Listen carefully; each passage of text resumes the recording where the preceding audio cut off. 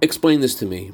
Because today is Labor Day, therefore it's a vacation and no one goes to work. Good morning and good Yantiv. Today is the birthday of both the Baal Shem Tov and the Alter Rebbe, who taught us that everything we see or hear is a message.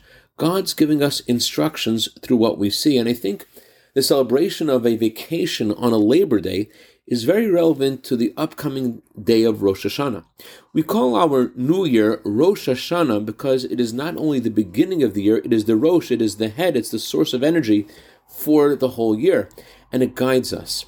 And this year, because Rosh Hashanah falls out on Shabbat, there's a synergic energy in the entire coming year. The whole year is infused with a Shabbat energy. The primary difference between Shabbat and the days of the week is this. During the week, we work on a Shabbat, we don't. But that doesn't mean this year we don't go to work. There is spiritual work and there is work. Job said in chapter 5, verse 7, man was born to work, and therefore on Shabbat we also work.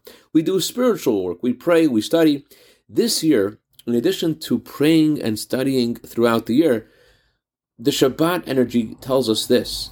While we do our regular activities, we need to be connected to the spirit, to the why, to the soul, to the purpose of what we're doing.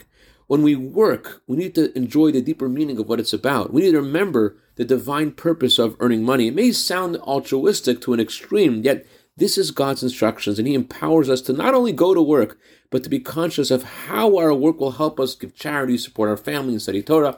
So today, on Labor Day, think about why you go to work. And the more you think about it, the less dissonance you'll feel between your body and your soul, the less you'll feel disrupted by your spiritual obligations, and the better you'll use the resources that God gives. I'd like to dedicate a minute of Torah today to Rabbi Yossi and Mrs. Shoshana Reber in honor of their upcoming anniversary. Many happy returns to this day.